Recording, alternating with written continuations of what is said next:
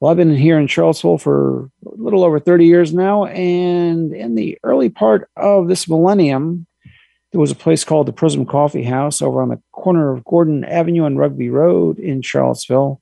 And some great acts were booked there, including one called Old School Freight Train with the banjo player Ben Krakauer. And a couple years later, I got to know Ben outside of the Prism and discovered his background in banjo and more. And we've kept that relationship going for the last 20 plus years. And I'm thrilled to bring Ben back in because he's got a new album coming out. And Ben, let's first of all make sure you're out there. I'm here. Hey, Peter. Great to get you back here on WTJU. And Ben, you had an album come out, about 3 years ago called Heart Lake?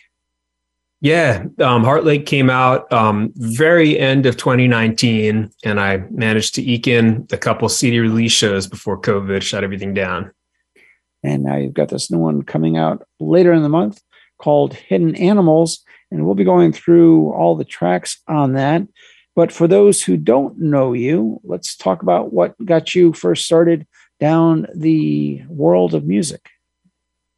Yeah, so my parents didn't play instruments, but they were just big appreciators of music and they like to sing, and then I grew up in Williamsburg. So my older brother was in the fife and drum corps and played fife and was really fired up about that. And I did that eventually as well and quit after a couple of years. But I think it was seeing him take off with guitar that inspired me to want to really play.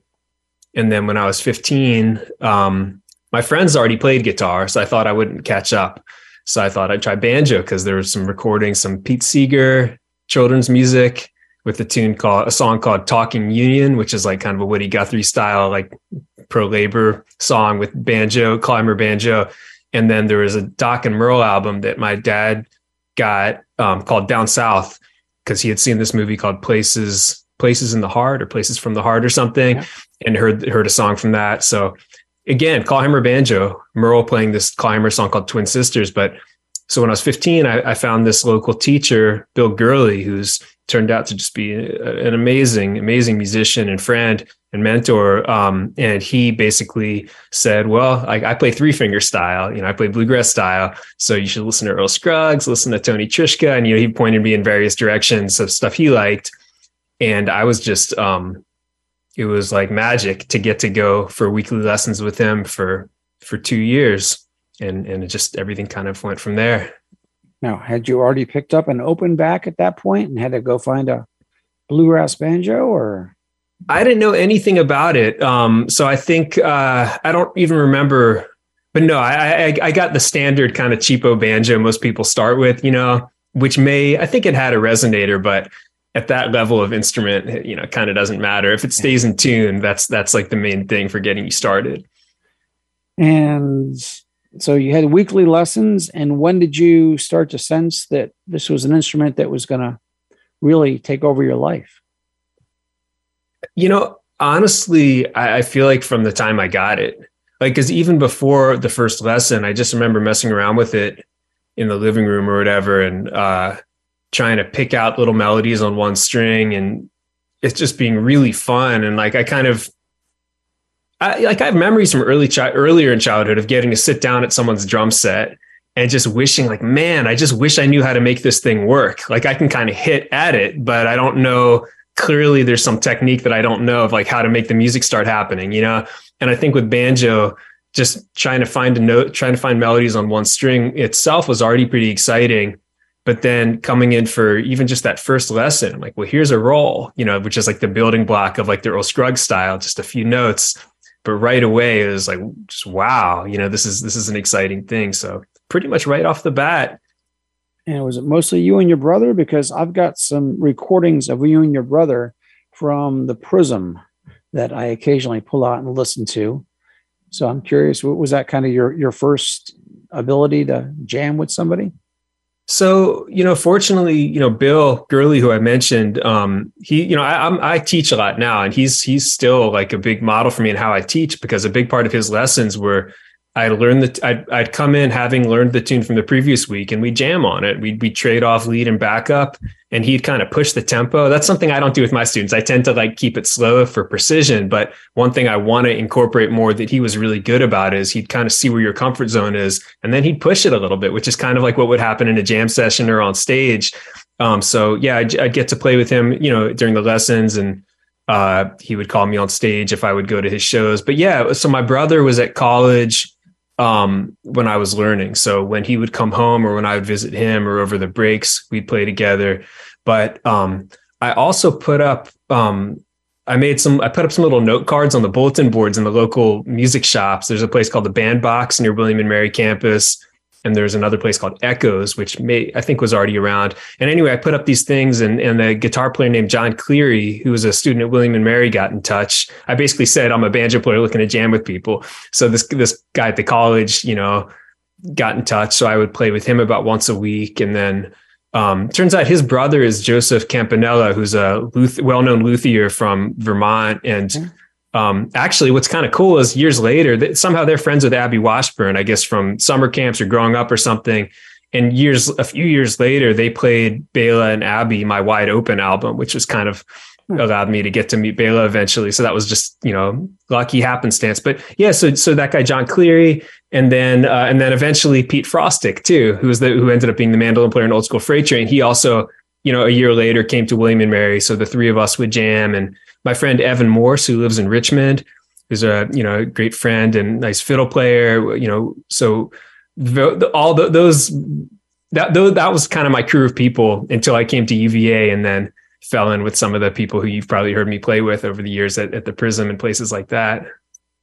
And of course, you went out. Was it Rocky Grass where you went out and took part in the banjo competition? Yep. So. Yeah, so there's that band Old School Freight Train that you mentioned. Went to Rocky Grass for the band competition, and I did the banjo one, and yeah, I was fortunate enough to win a banjo, which I quickly sold so I could make keep some money from it, because I already had a banjo that I like to play. Yeah, that was a good time. And of course, we've talked about Old School Freight Train, and you played with them for a number of years before you went off and kind of started to explore the world and more academics.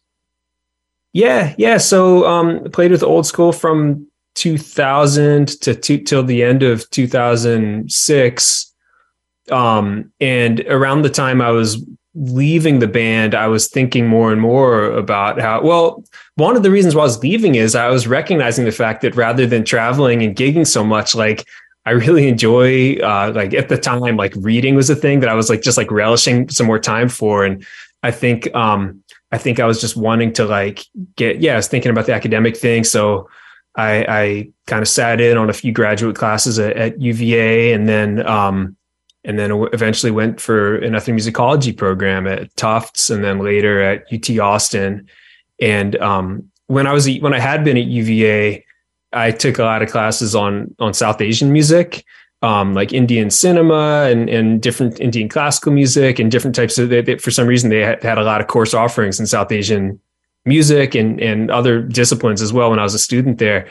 So, and I followed up on that in the ethno program and did this research project in India and a little bit in Bangladesh, and which was really great. I got to meet some really wonderful musicians and wonderful people there.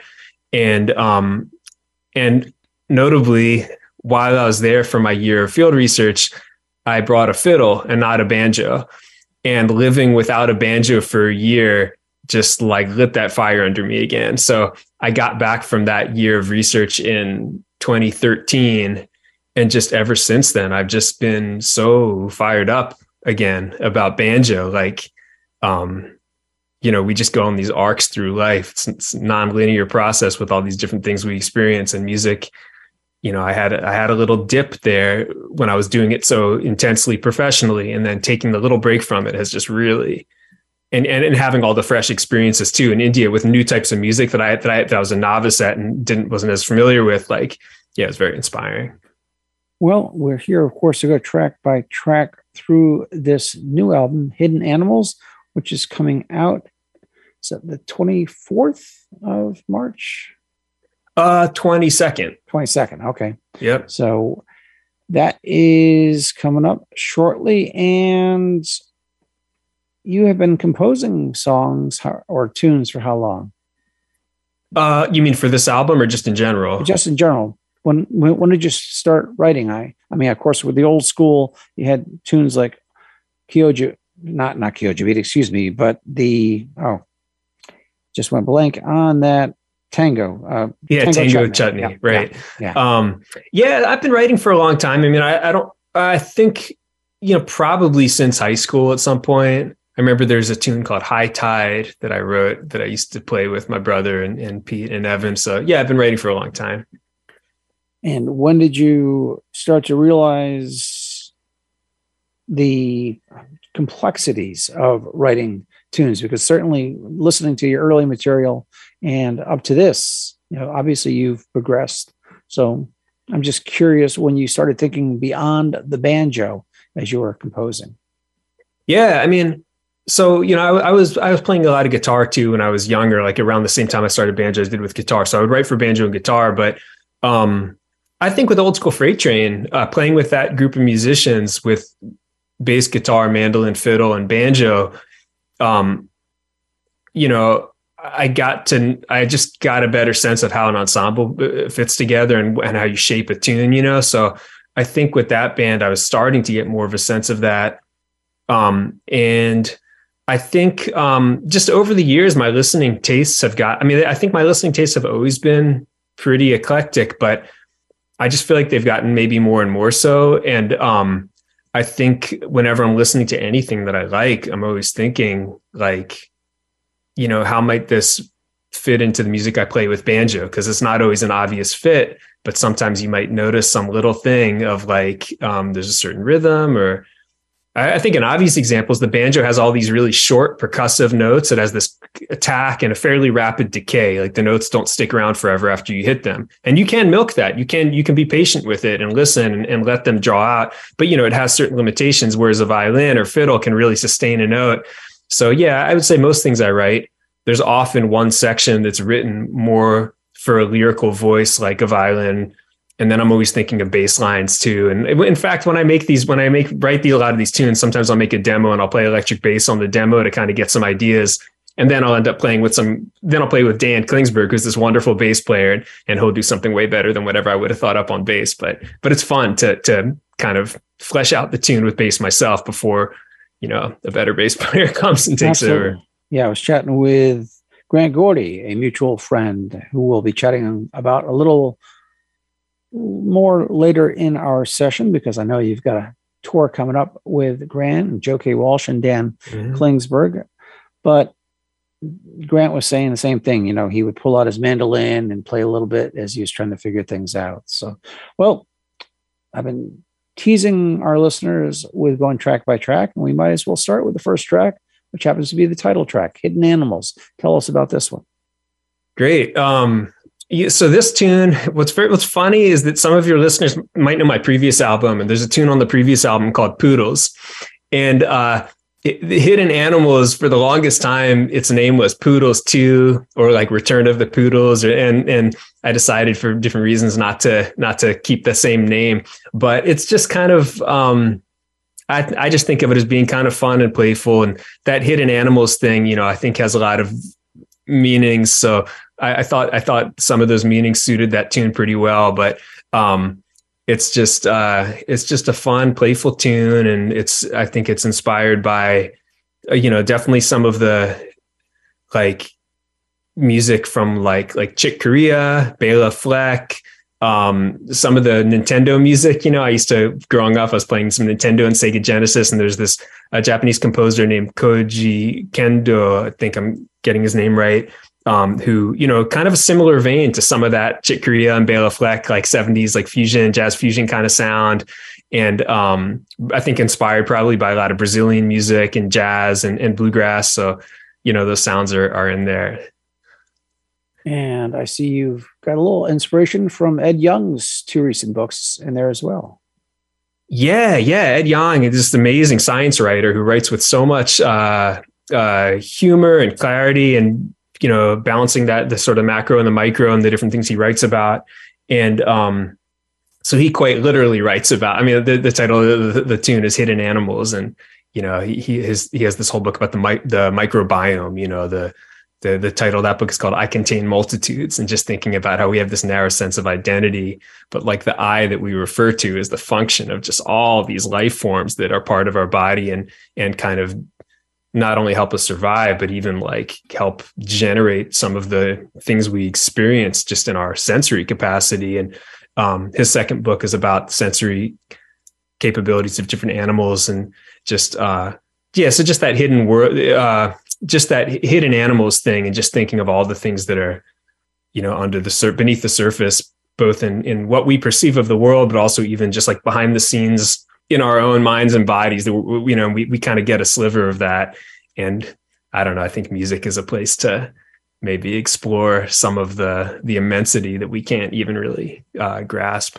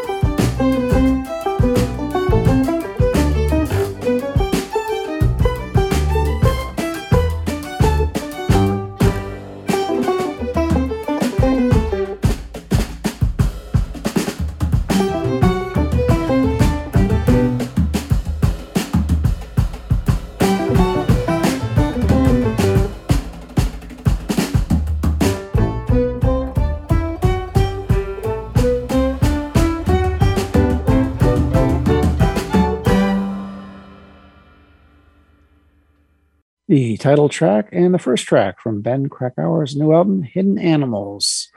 And we're going track by track through the album with Ben. And Ben, how did that end up as the first track on the album? Yeah, that's a good question. So my Nick Falk, who plays drums on the album, is my co-producer. He also co-produced the last album with me. And he's great with set lists and tune order and things like that.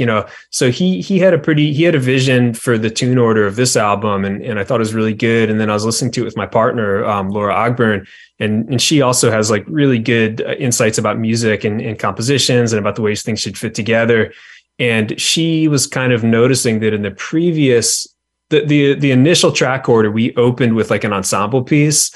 And she was saying that she felt like this one, Hidden Animals, kind of let everybody's voices really come out like right off the top. You get like everyone has a solo and you really hear that kind of that personality. Whereas I think the previous one was like, let's start with a moody thing, kind of welcome in any listener, whether they like this thing or the other thing. Hidden Animals is maybe a little bit of a bold choice because it's like it's jazzy. The very first solo is this great fiddle solo from Duncan Wickel, and his idea was like, hey, let's not like worry about the chords for my A part. Let's just not have any chord, like just to be tonally kind of free with it. So, for some listeners who are maybe more into the folk side or some of the mellower, prettier kind of side of what I like to do, I hope this track won't be too esoteric for them, but I think it's fun and it certainly introduces personality right off the bat. Well, we've talked about Duncan, Dan, and Nick. Let's talk about the other instrumentation and voices. So Duncan, Dan, and Nick, you mentioned, and then the last person who I haven't mentioned yet, who is just an incredible player and such an inspiration and such a fun person to work with, is Ella Jordan.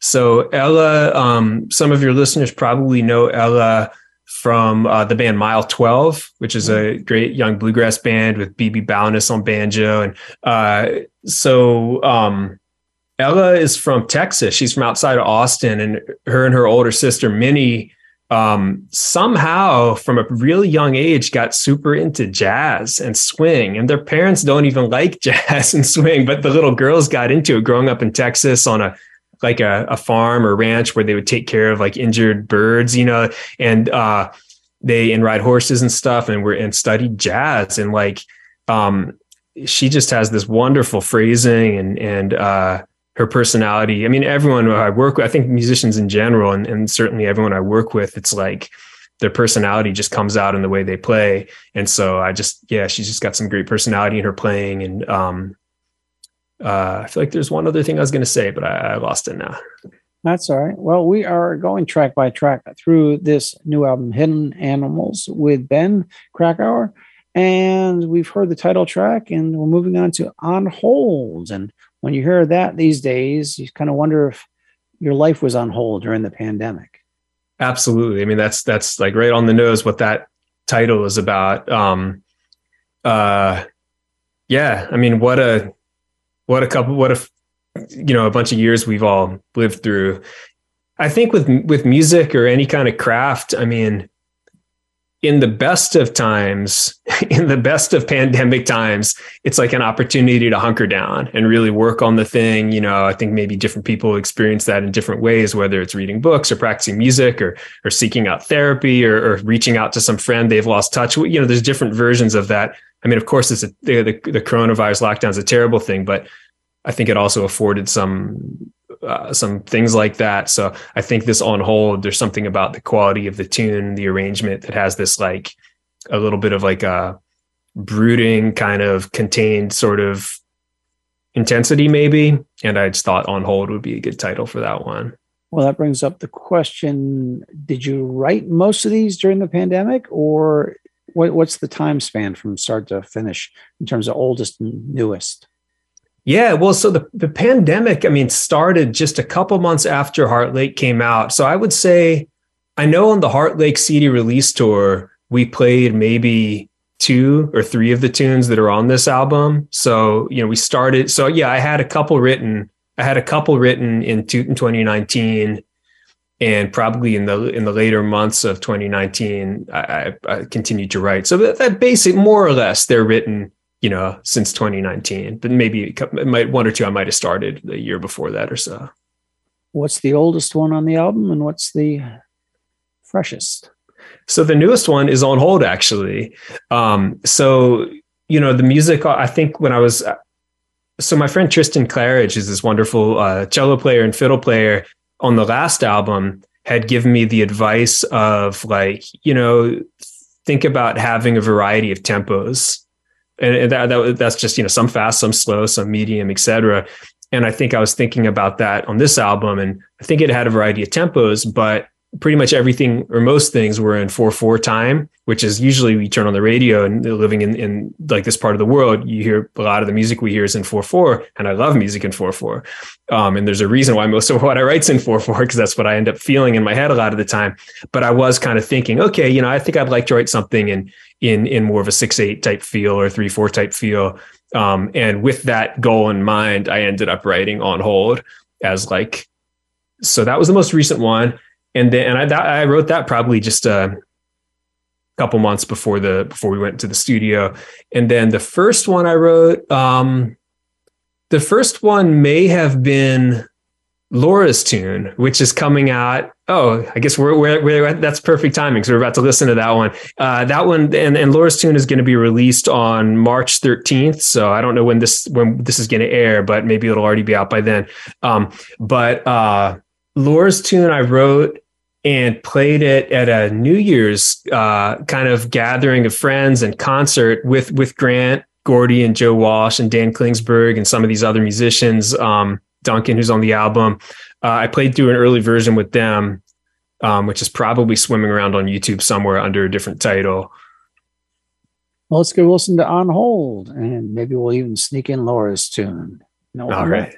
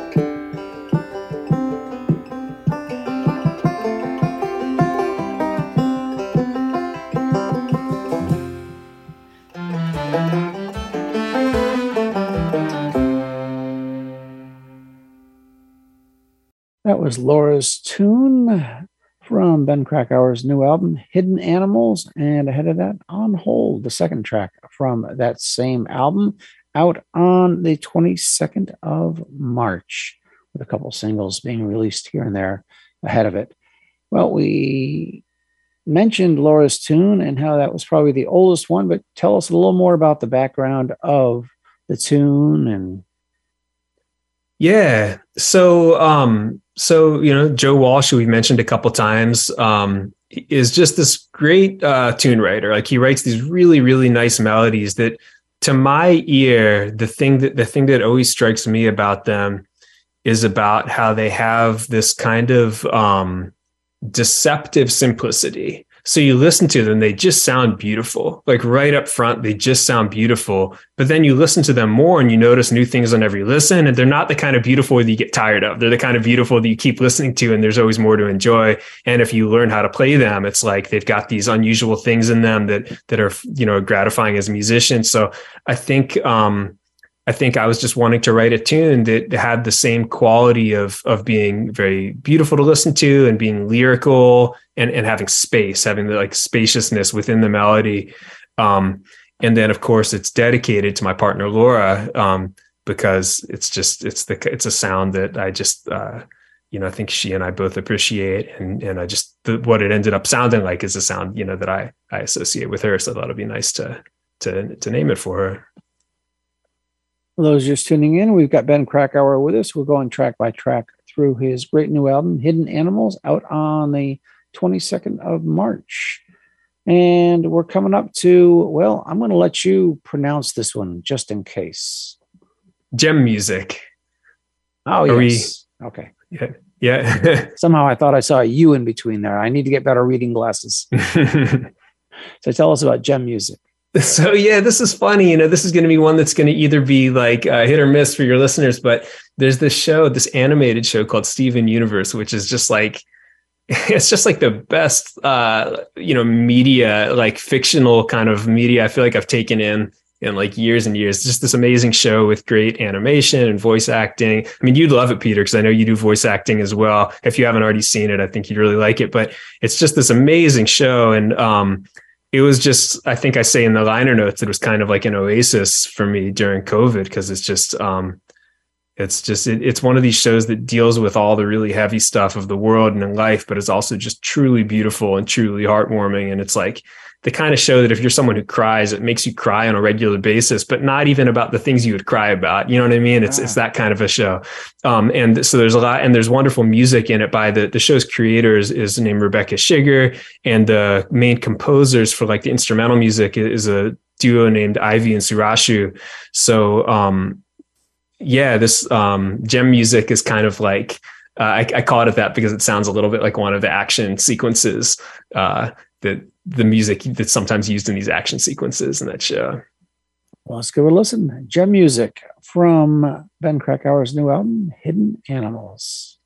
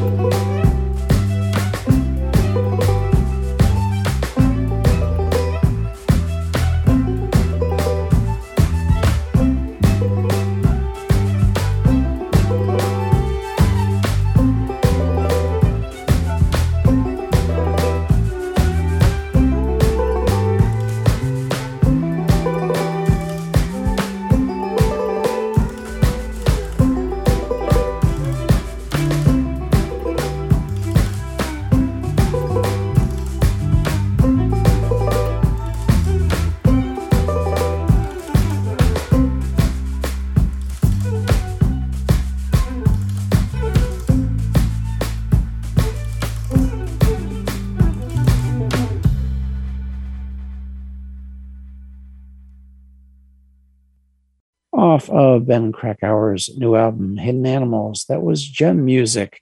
And, well, we've heard Laura's tune earlier, and now we're coming up to another loved one in your life.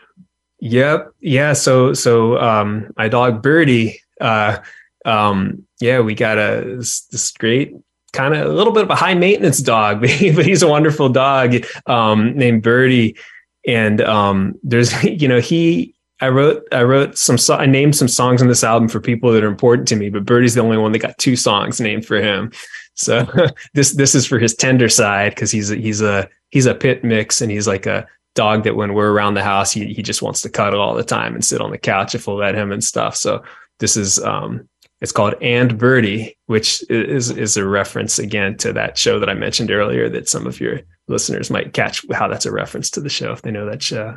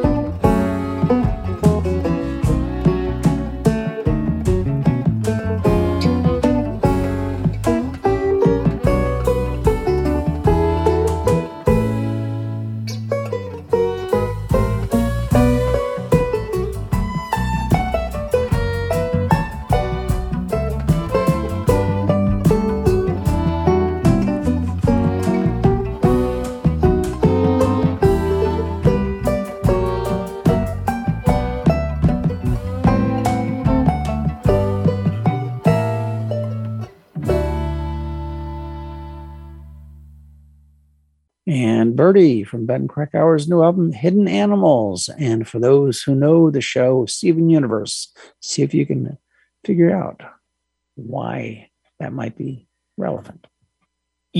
As a listener, sometimes I really do love music where musicians are stretching out and improvising and trying different things. And I love all that drama that comes with it, with improvising and solos and passing around solos where the different personalities shine through. But another thing I really appreciate as a musician is, one, short songs or short tunes that are just these little nuggets that are just crafted in just such a way, and you get exactly the amount you want, and then you're on to the next one. And I kind of associate this with some of the songwriters who I really admire. So Margaret Glaspie she has 2 really great albums out, but her first album, which unfortunately I'm drawing a blank on right now, to me has that quality of these kind of short, really crafted songs. Are you familiar with her?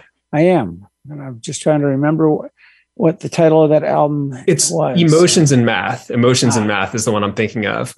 And like every song is just this like nugget. So she's someone I think about that with that. And another songwriter I think about with this is Dory Freeman and her album 10,000 Roses, which Nick, who's the co-producer and drummer on this album, he's also a producer and drummer on that.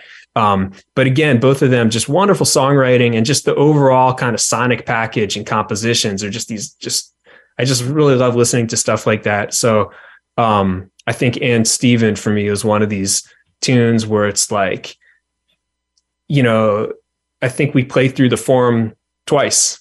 There aren't no solos, but it's just kind of shaped out really nicely. Everybody jumps in and everybody just is really listening carefully and plays just the right thing. it just has a little build. And so that's, we talked about the kind of crazier side of music that I sometimes really enjoy of like the Hidden Animals shows.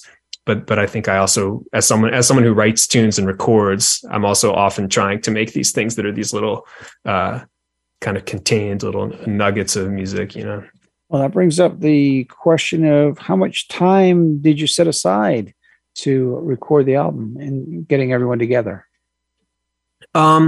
So we spent 3 days, if I'm getting this right, we spent 3 days of rehearsal, like we were all just in a place together rehearsing, and then 4 days in the studio. Yeah, that's kind of the short answer to that one.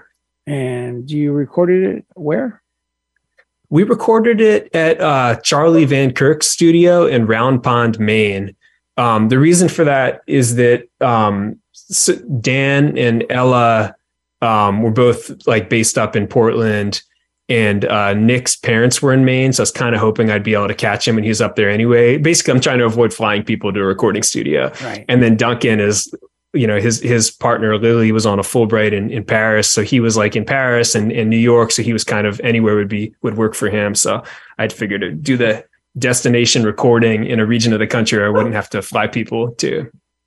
So you did the recording up in Maine, and was it anything that you had to bring anyone back in later on to do any posts on, or did you get everything done during that?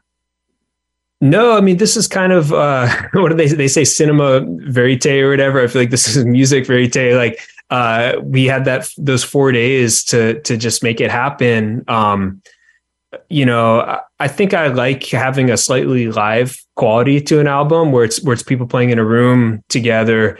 This was literally a really nice recording studio, but it's literally one room. So even though we had drums, like we were literally just all in a room, including the drums together, with really minimal, even baffling for separation. So, there's reasons why that's not the typical way you make an album, but the major positive side of it is that it's just like a jam session. You're just in a room with clear sight lines and hearing people in real time. So it captures some of the magic onto the record.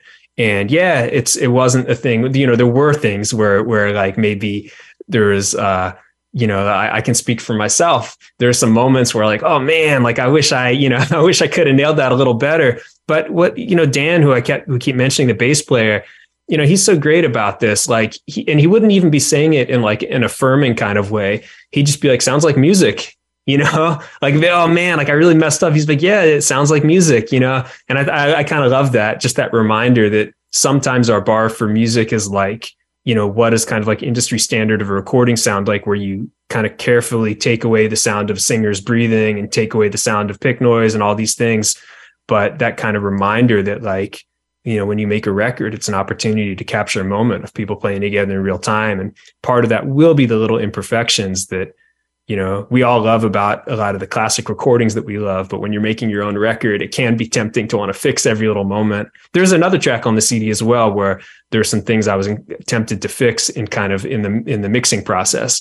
And Nick was like, no, it sounds good. Let's leave it. And there's even a thing where Dan played. There is an extremely like quote wrong note that Dan plays on one of the tracks that was on electric bass. So we had the possibility of moving it like digitally. And I tried moving it a bunch, and I just liked the wrong note better than any of the right ones. So we kept the wrong note. So that's some beautiful lesson in there, I think. Some of my favorite albums are done that way. There's a great producer, musician as well, Joe Bass. I don't know if you've ever. Oh yeah, I know Joe. Yeah, and Joe does a very similar with a lot of string acts, especially. He'll just drop the mics there, and let's pick up what's in the room, and don't worry about any bleed. Make it sound the way it would. Yeah. Well, we're going track by track through Ben Krakauer's new album, Hidden Animals, and we're coming up to Low Roll. Yeah, Low Roll. I mean, this is kind of a wonky banjo player name for a tune, because there's, we talk about these rolls with how you play banjo, these patterns you do with your fingers and your picking hand. And Low Roll is just, I was kind of experimenting with a certain kind of rhythm, to I'm not going to bore your listeners with the banjo details, but a certain little technique and writing a tune with that. It's a little bit of a, I mean, only banjo players are really going to get this, but there's a tune on my previous album called Other Sons, which is kind of does a similar thing, but on a higher string. And this does a similar thing, but on the lower string. So if any of your banjo player listeners are checking those out, they might hear some, even though those don't sound like each other, there's some technical thing that's similar there, but yeah, just it's kind of named for that technique. And then it's also really inspired by when I was living in West Bengal in India and also traveling in Bangladesh. There's an instrument called dotara, which is like a 4-string fretless banjo type instrument that musicians play over there. And the right hand technique, especially my friend Amirul, who I spent a lot of time with, this musician named Amirul Khan, or sometimes he goes as Amirul Fakir when he performs. He's got this great right hand. You can find him on YouTube, and but he does a lot of things where he'll like do like a double 2 downstrokes in a row, which is kind of like, you can picture any movement where like normally there's like the movement and then there's a reset required. So to do the same thing twice in a row, it's like you have to really rush the reset, but you know, it's and you get some cool musical sounds with that. So anyway, I was kind of inspired by that dotara sound and trying to incorporate a little bit of that into the banjo picking.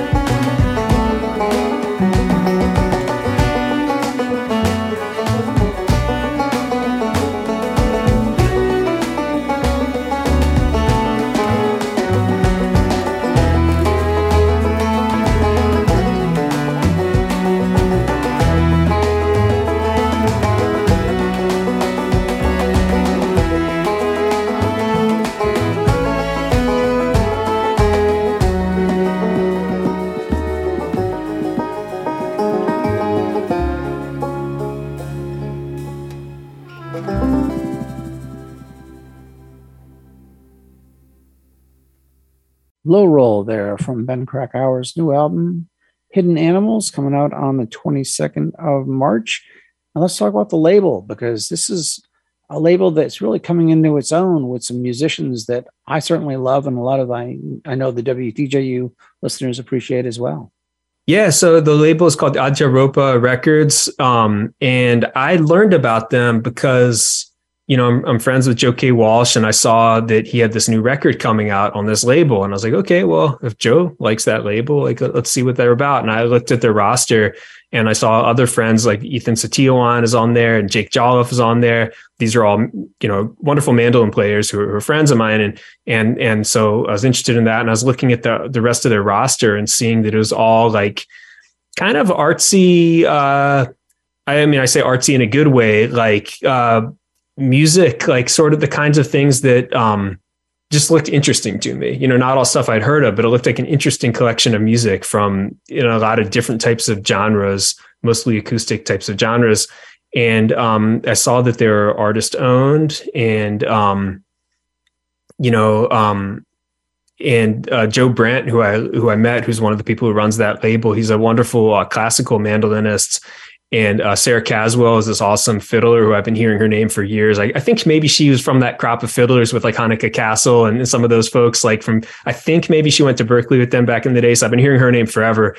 But and I talked to Joe Brandt, and he was telling me about the label, and it sounded like great label to work with. So very pleased to be part of that roster. Yeah, and I'll say, well, they also have albums with songs. They're not afraid to put out all instrumental albums, and I applaud them for that. Absolutely. Yeah.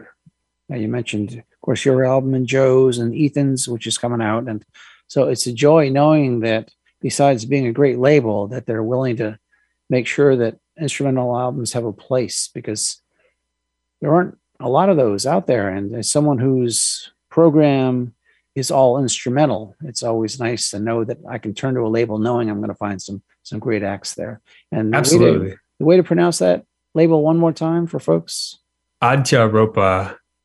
So it's a Sanskrit word, like Adhyâropa is probably how they say it. Yeah, and we'll make sure we've got a link up for folks to find it as well, in case they want to discover more about that label. But right now we're going track by track, and you mentioned that the track up there right now, if they go right away and get that, is Brushy. Tell us about this one. Yeah, so Brushy, you'll appreciate this, Peter, because you and I both went to so many shows at the Prism Coffee House.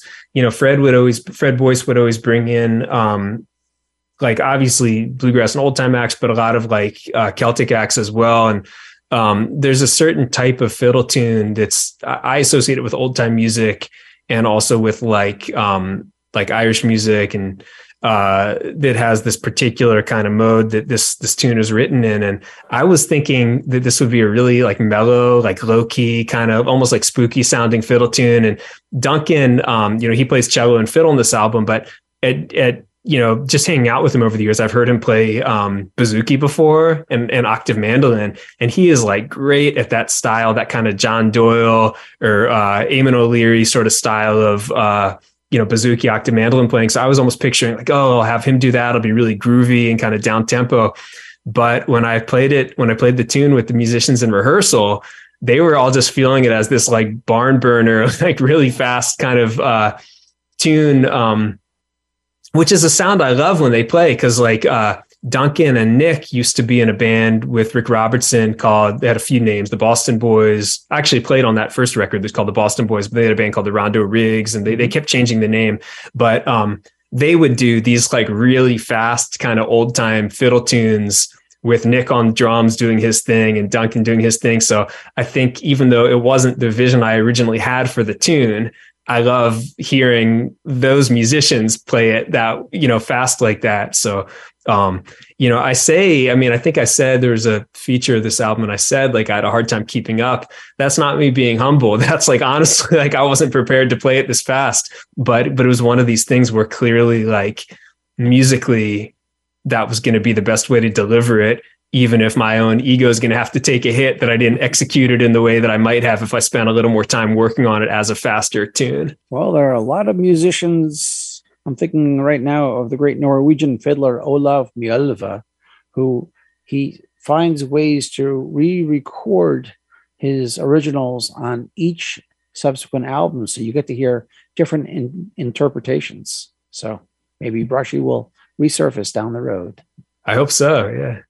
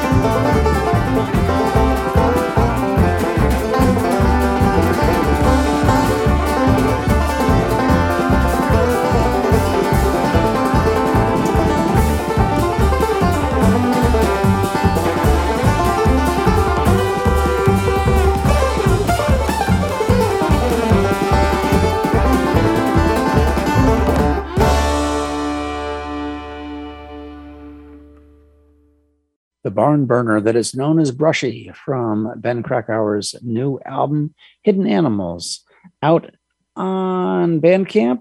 And Ben, you've got some touring coming up, don't you?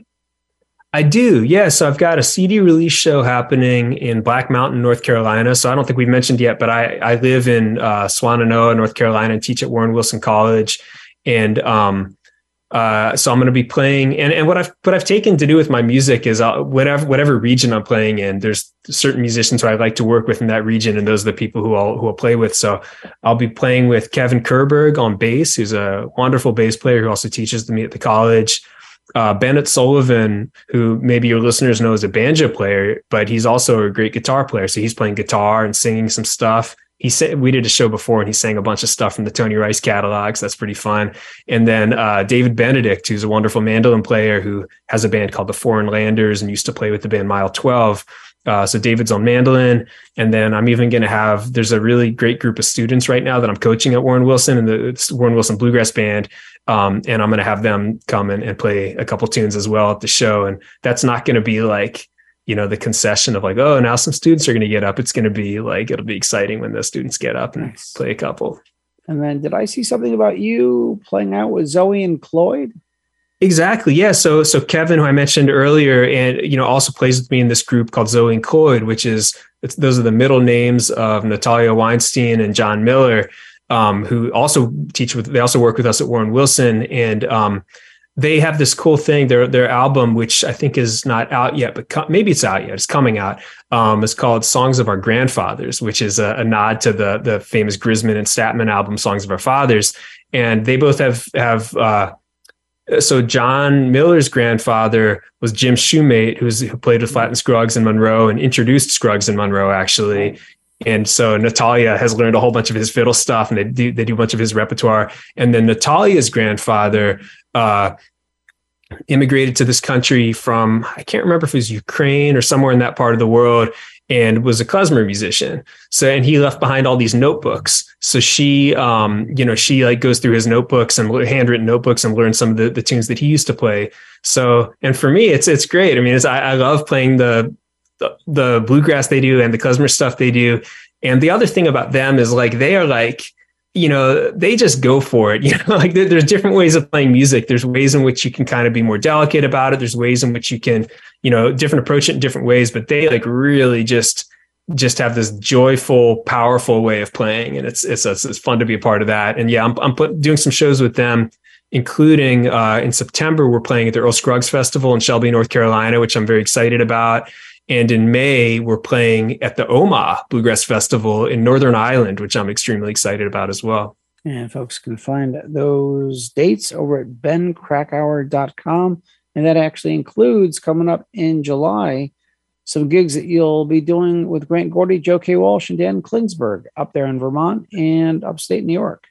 Exactly. Yeah. So I'm very excited for that. So Grant and Joe both have new albums out this year as well. So we're going to be doing some stuff from each of our 3 albums, and that'll just be a blast. Like those guys are just such good friends and such awesome musicians. And all these people, I just feel so lucky to get to play with these musicians. To get to play music with people who you really admire and love to spend time with. It doesn't get any better than that. Well, the day that we are recording this, Joe and Grant, along with Daryl Anger and Aidan O'Donnell, are going in to record the Ellington version of the Nutcracker. So, yeah, can't wait to hear that. Yeah. Well, we're not here to chat about that album, although you can be sure we will be down the road. We're going track by track through this great new album from Ben, Hidden Animals. Well, Ben, we are coming up to a song, rather the tune Tidewater. And of course, having grown up in Williamsburg, I have to imagine that has something to do with the title.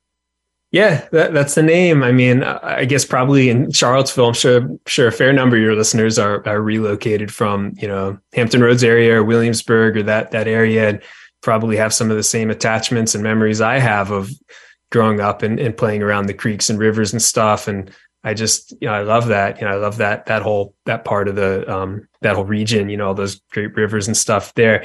And so yeah, that's the name of the tune. And then the tune itself, I think I say in the liner notes, it's inspired by the dog music, David Grisman's instrumental stuff, who I was lucky enough to get to play with, back in the old school freight train days. And then also another just huge musical kind of role model for me, Stevie Wonder, just this amazing composer and player, and just such an amazing musician. And Stevie Wonder has this thing where, his songs are so popular.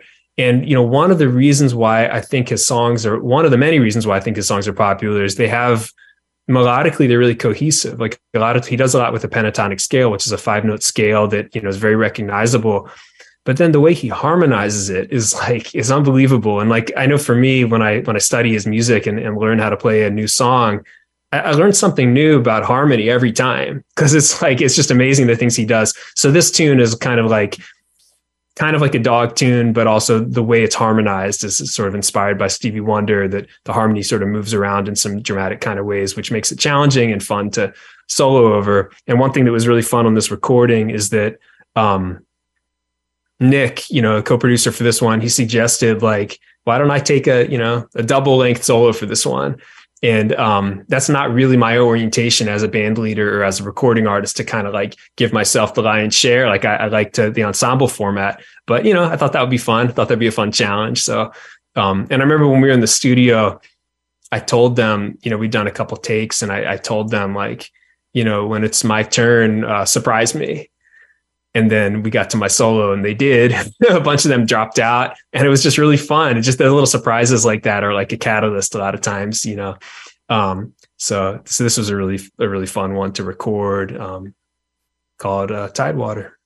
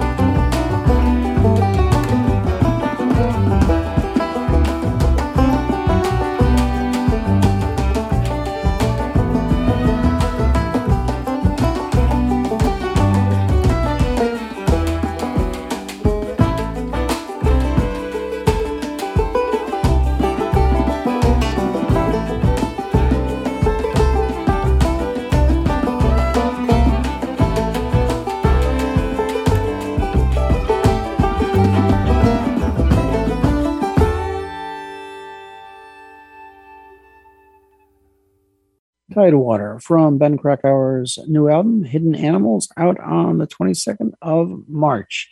And you can find that over on Bandcamp, and there's a link over at benkrakauer.com as well, or there will be. Mm-hmm. And we are going track by track through this great new album, and coming up to Look at You Go. Yep. More of your listeners, all your Steven Universe fans will recognize the reference of that title as well. This one, it's basically a jazz ballad. I mean, I think genre-wise, this is probably the tune on the album that people will hear and most readily be able to fit into like a genre setting. I guess Brushy is kind of like that as well. But I actually wrote it on piano, which is pretty exciting. So since I got this job at Warren Wilson, one of the things that came with that job was an office with a piano in it. So of course that meant I had to, learn how to play it. So I've been practicing piano a lot over the past bunch of years. And I wrote this tune on piano. I would have a hard time playing it in real time, but I painstakingly wrote it on the piano and then, of course, playing it on banjo on the album. But this one, Ella Jordan and Duncan Wickel are both playing fiddles on. And just they do some really, really gorgeous 4-part harmonies together on the fiddles. And, a thing we haven't mentioned yet, but probably my favorite thing about this music is the way people are listening so carefully and responding to each other in the moment. So there's some moments on this, I think, during one of Ella's solos. So Duncan and Ella kind of trade solos a little bit. But during Ella's solo, there's this thing that happens between her and Dan on bass, this conversational thing that I just love so much. So there's moments like that throughout the album. Like I feel like on this album, if there's a solo you like, listen to what people are playing as backup for the solo. And that will show you why the solo sounded so good, because somebody was responding or listening or supporting it or throwing out a suggestion that the soloist then responded to. So anyway, that's a thing I like about this track a lot.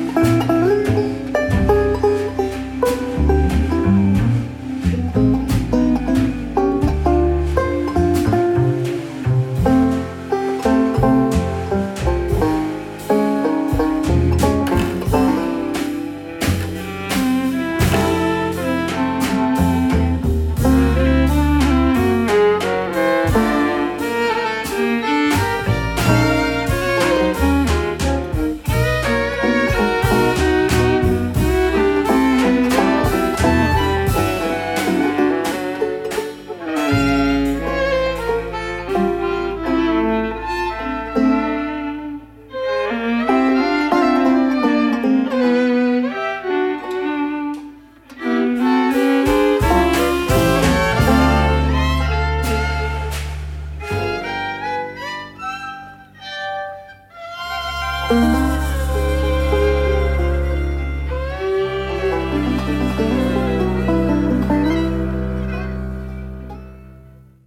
at You Go from Ben Krakauer's new album, Hidden Animals.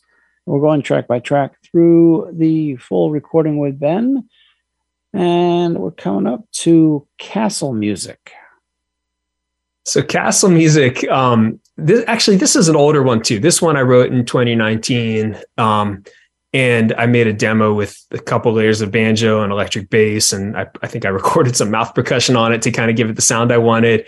Definitely has a lot of influence from a lot of like contemporary like genre sounds, kind of the jazz, hip hop sort of indie kind of intersection of, some really cool stuff. Actually, it's funny. This came up. I was talking with my students the other day. Somebody shared a tune from Weather Report.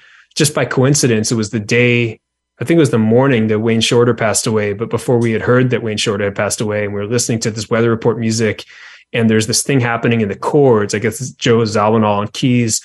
And what he's doing on keys is actually kind of like what I was going for in Castle Music in the little banjo part, but I didn't know Weather Report was an influence because the stuff I was basing it off of was this later kind of music. But anyway, again, I'm kind of nerding out too much here, but yeah, it's Castle Music. And then the reason why it's called Castle Music is the melody. My partner Laura thought the melody was really funny out of context without hearing what it sounded like in the context of the tune. She was joking around that it sounded like some like TV show or something where these like men are like raiding the castle or something in the medieval garbs and stuff. And that's not at all what the music conjures, but I just thought Castle Music was just too good of a name not to use for this tune.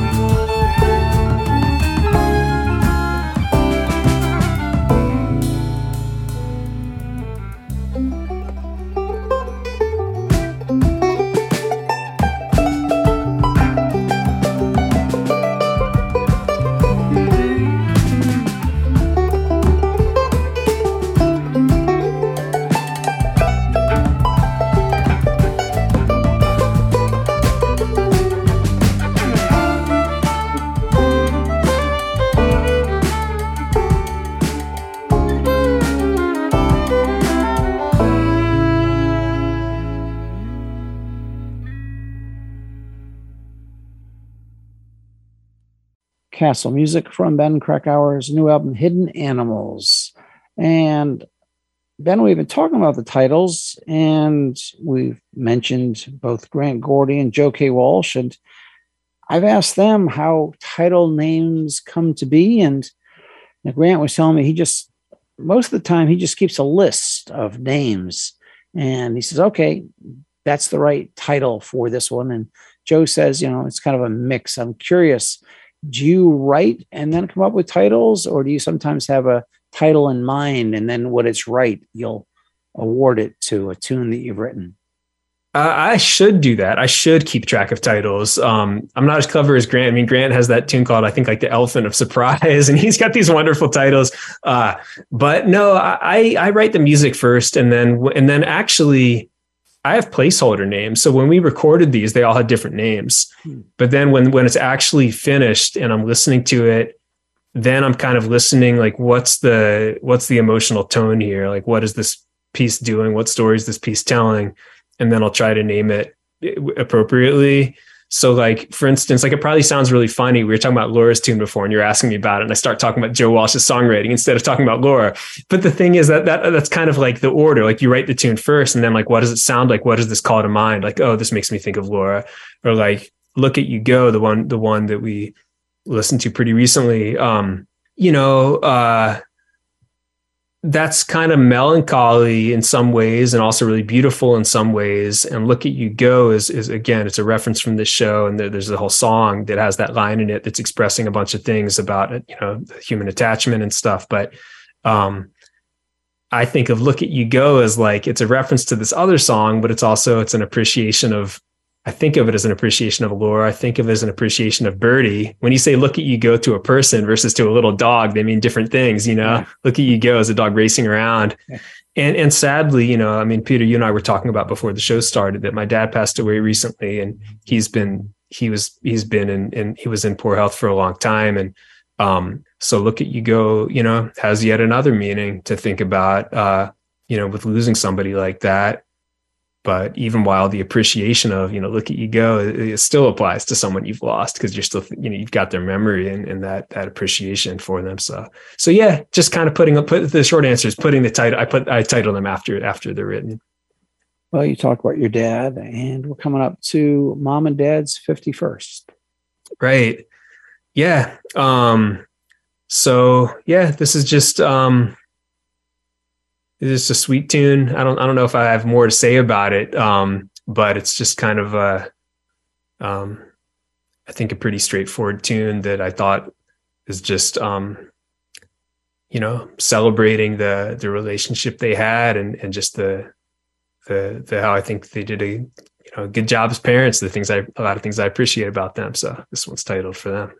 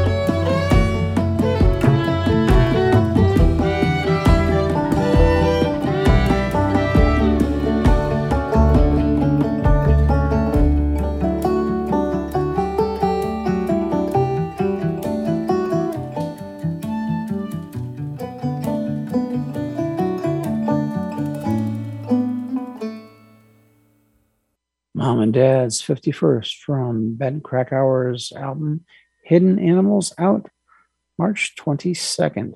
Ben, I'm curious, do you go back, like this tune, obviously you wrote in honor of your mom and dad's 51st. Do tunes change much from when you wrote them till later on when you go into the studio, or even after that? Yes, for every part of that. Like I'll really craft them on my own as much as I can, and sometimes I'll even make a demo of them. And sometimes I kind of like the demo a lot, but then when I record with the musicians, of course, they're going to do something cooler than my demo, and then we make a very specific version that ends up on the album. But what I'm really kind of embracing is that in putting out these albums of original music, I'm just trying to, one of the things I'm trying to do is to make a catalog. And then anytime I have a future concert, play some of that music. And the hope is that it'll take some new shape in performance too. So like, for instance, I've been thinking a lot about how I'd like to do some of this music with two banjos, like if there's another banjo player friend, you know, who would want to learn some of this stuff, that would be really fun. And I think these tunes would sound totally different if they were done by two banjos. But yeah, I hope that they'll keep on unfolding. And on the rare times that someone else records some of them, I also love to hear how other people treat this music too. Like you might've seen on social media recently, there's some friends of mine, this family named the Quails from the Bay Area of California. So two of the boys, Miles and Teo, are just like, you know, outstanding instrumentalists. And one of their bands, I don't remember which band of theirs it was, but recorded my tune Poodles recently. And like they've been playing it at some of their shows and just like ripping it. And that's so fun to hear. So I like to hear the way it takes a different shape too, if someone else is playing it as well. Yeah, there's a great fiddle player, George Jackson from New Zealand, and he wrote a tune Dorigo then, and that kind of went viral with over 1,000 different people recording their own rendition. And it was wonderful to hear each one and the life it took on based on who was playing it. Yeah, that was an amazing thing, that challenge thing. Yeah. Yeah, it's, you know, there are some artists I know who from the time they record it to 20 years later, they still want it to sound exactly the same. And that's fine, but letting the music breathe and find its new life is always fascinating. That's especially what makes live music a great thing. And when you get that chance to get out there and hear how it sounds, and it may be a lot different than what it is on the album, but you know, sometimes I've heard live performances and I'll go back and hear the recording. I say, oh, hope somebody recorded the live one. Yeah, absolutely. Well, we are going track by track through Hidden Animals with Ben Krakauer, and we are coming up to Dog Boy Breakdown. Does this have anything to do with Birdie? Yep, it's about Birdie. And this is just, it's a kind of a funny tune. You know, this is one that the band played on my CD release tour. So if any of your listeners heard us in Charlottesville, right, but like a couple of weeks before the pandemic, we played this one, and we had, what were we calling it then? I think Duncan said it sounded like Mario Kart music or something. So he might have called it that. But it's just kind of wacky and fun, and the chords change in sort of unusual ways. This was just one thing I love on this recording. It's so great. It's great to talk about all these with you. And I'm also realizing for every single song we're talking about, there's these like little moments that I would highlight, but I'll just, whatever, I can highlight them any other time. But Duncan playing cello on this track. I know people have heard him play cello and know he's a wonderful cello player, but I don't know if people have heard him like rip on bluegrass on cello before. That's a fairly esoteric lane. I think people think about, Rashad Eggleston is so great at that, and Tristan Claridge. There are only Nat Smith, there's a couple cello players out there who really rip on bluegrass, but it's really fun to hear Duncan do that on this track. And there's that conversational thing too, where like, there's some things that the way that Dan's bass interacts with his cello and the solo is just really fun.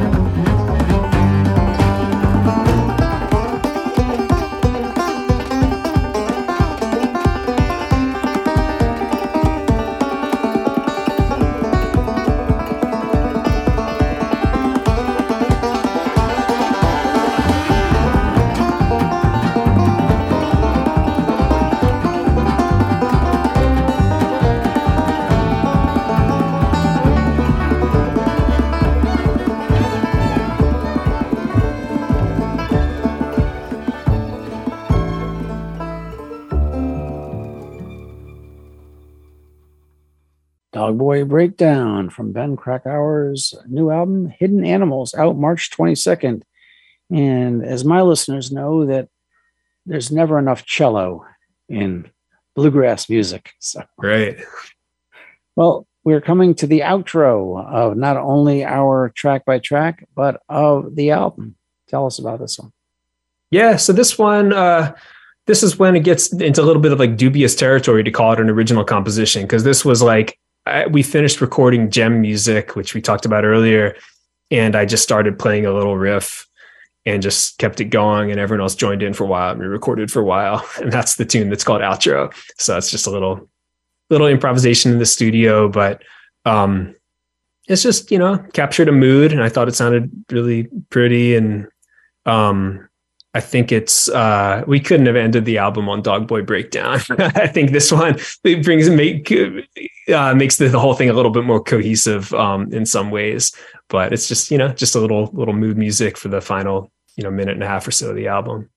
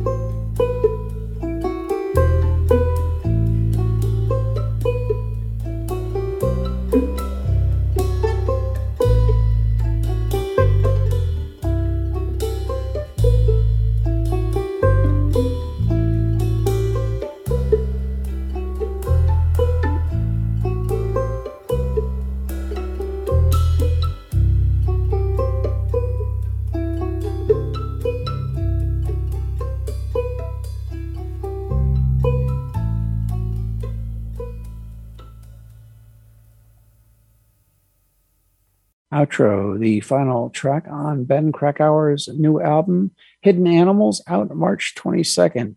And the album features Ben, of course, on banjo, Nick Falk on drums, Ella Jordan on fiddle, Duncan Wickel on both fiddle and cello, and Dan Klingsberg on bass. You do want to check out benkrakauer.com, and you can pick up the album over on Bandcamp, not only digitally, but I think you've got it available as a CD as well come March 22nd. That's true. And one other shout out I want to give, two shout outs. So Anna Jane Lester did the graphic design on the album. We already mentioned Charles Van Kirk, who recorded it, mixed it. Dave Cinco, the great Dave Cinco, mastered it. And we mentioned Adhyâropa Records and Joe Brent there. But the one other person who, if you listen to the album, you'll see the art designed for it. So my friend Iliad Sabchi is this amazing painter who he and I were living in the same town in India when I was there. He's from Iran and he lives in Turkey now. And he's just this like amazing painter. And I used one of his paintings also as the cover art for Heart Lake. And, he let me use an image of it for this Hidden Animals album. And there's this art website called Saatchi.com, SAATCHI.com, I think. And you can find tons of his stuff there. I think with the current situation with the US and Iran, or maybe specifically with Iran and people living outside of the country, I think he's been having difficulties like getting payments and being able to sell art internationally. So I think he's having some difficulty with that right now, but he's an amazing artist. And whenever that thing resolves, which hopefully it will, if you got some art collectors in your listenership, check out his work because it's really, really spectacular. And again, you can see the artwork over on Bandcamp as well as on Ben's website, benkrakauer.com. Ben, thanks for taking some time to go through each of the tracks on this great new album. This is a treat, Peter. It's really like it's a gift, honestly, for you to invite me and to get to talk about this music. I'm just happy to share it with your listeners. And look forward to getting you back in our performance area when you're touring back through Central Virginia anytime, and maybe we'll get you to play guest DJ again, as you did about a year or so back. That would be fun. I'd love to, and I'll certainly be in touch when I'm traveling through the area. It'd be fun to do an in studio performance again.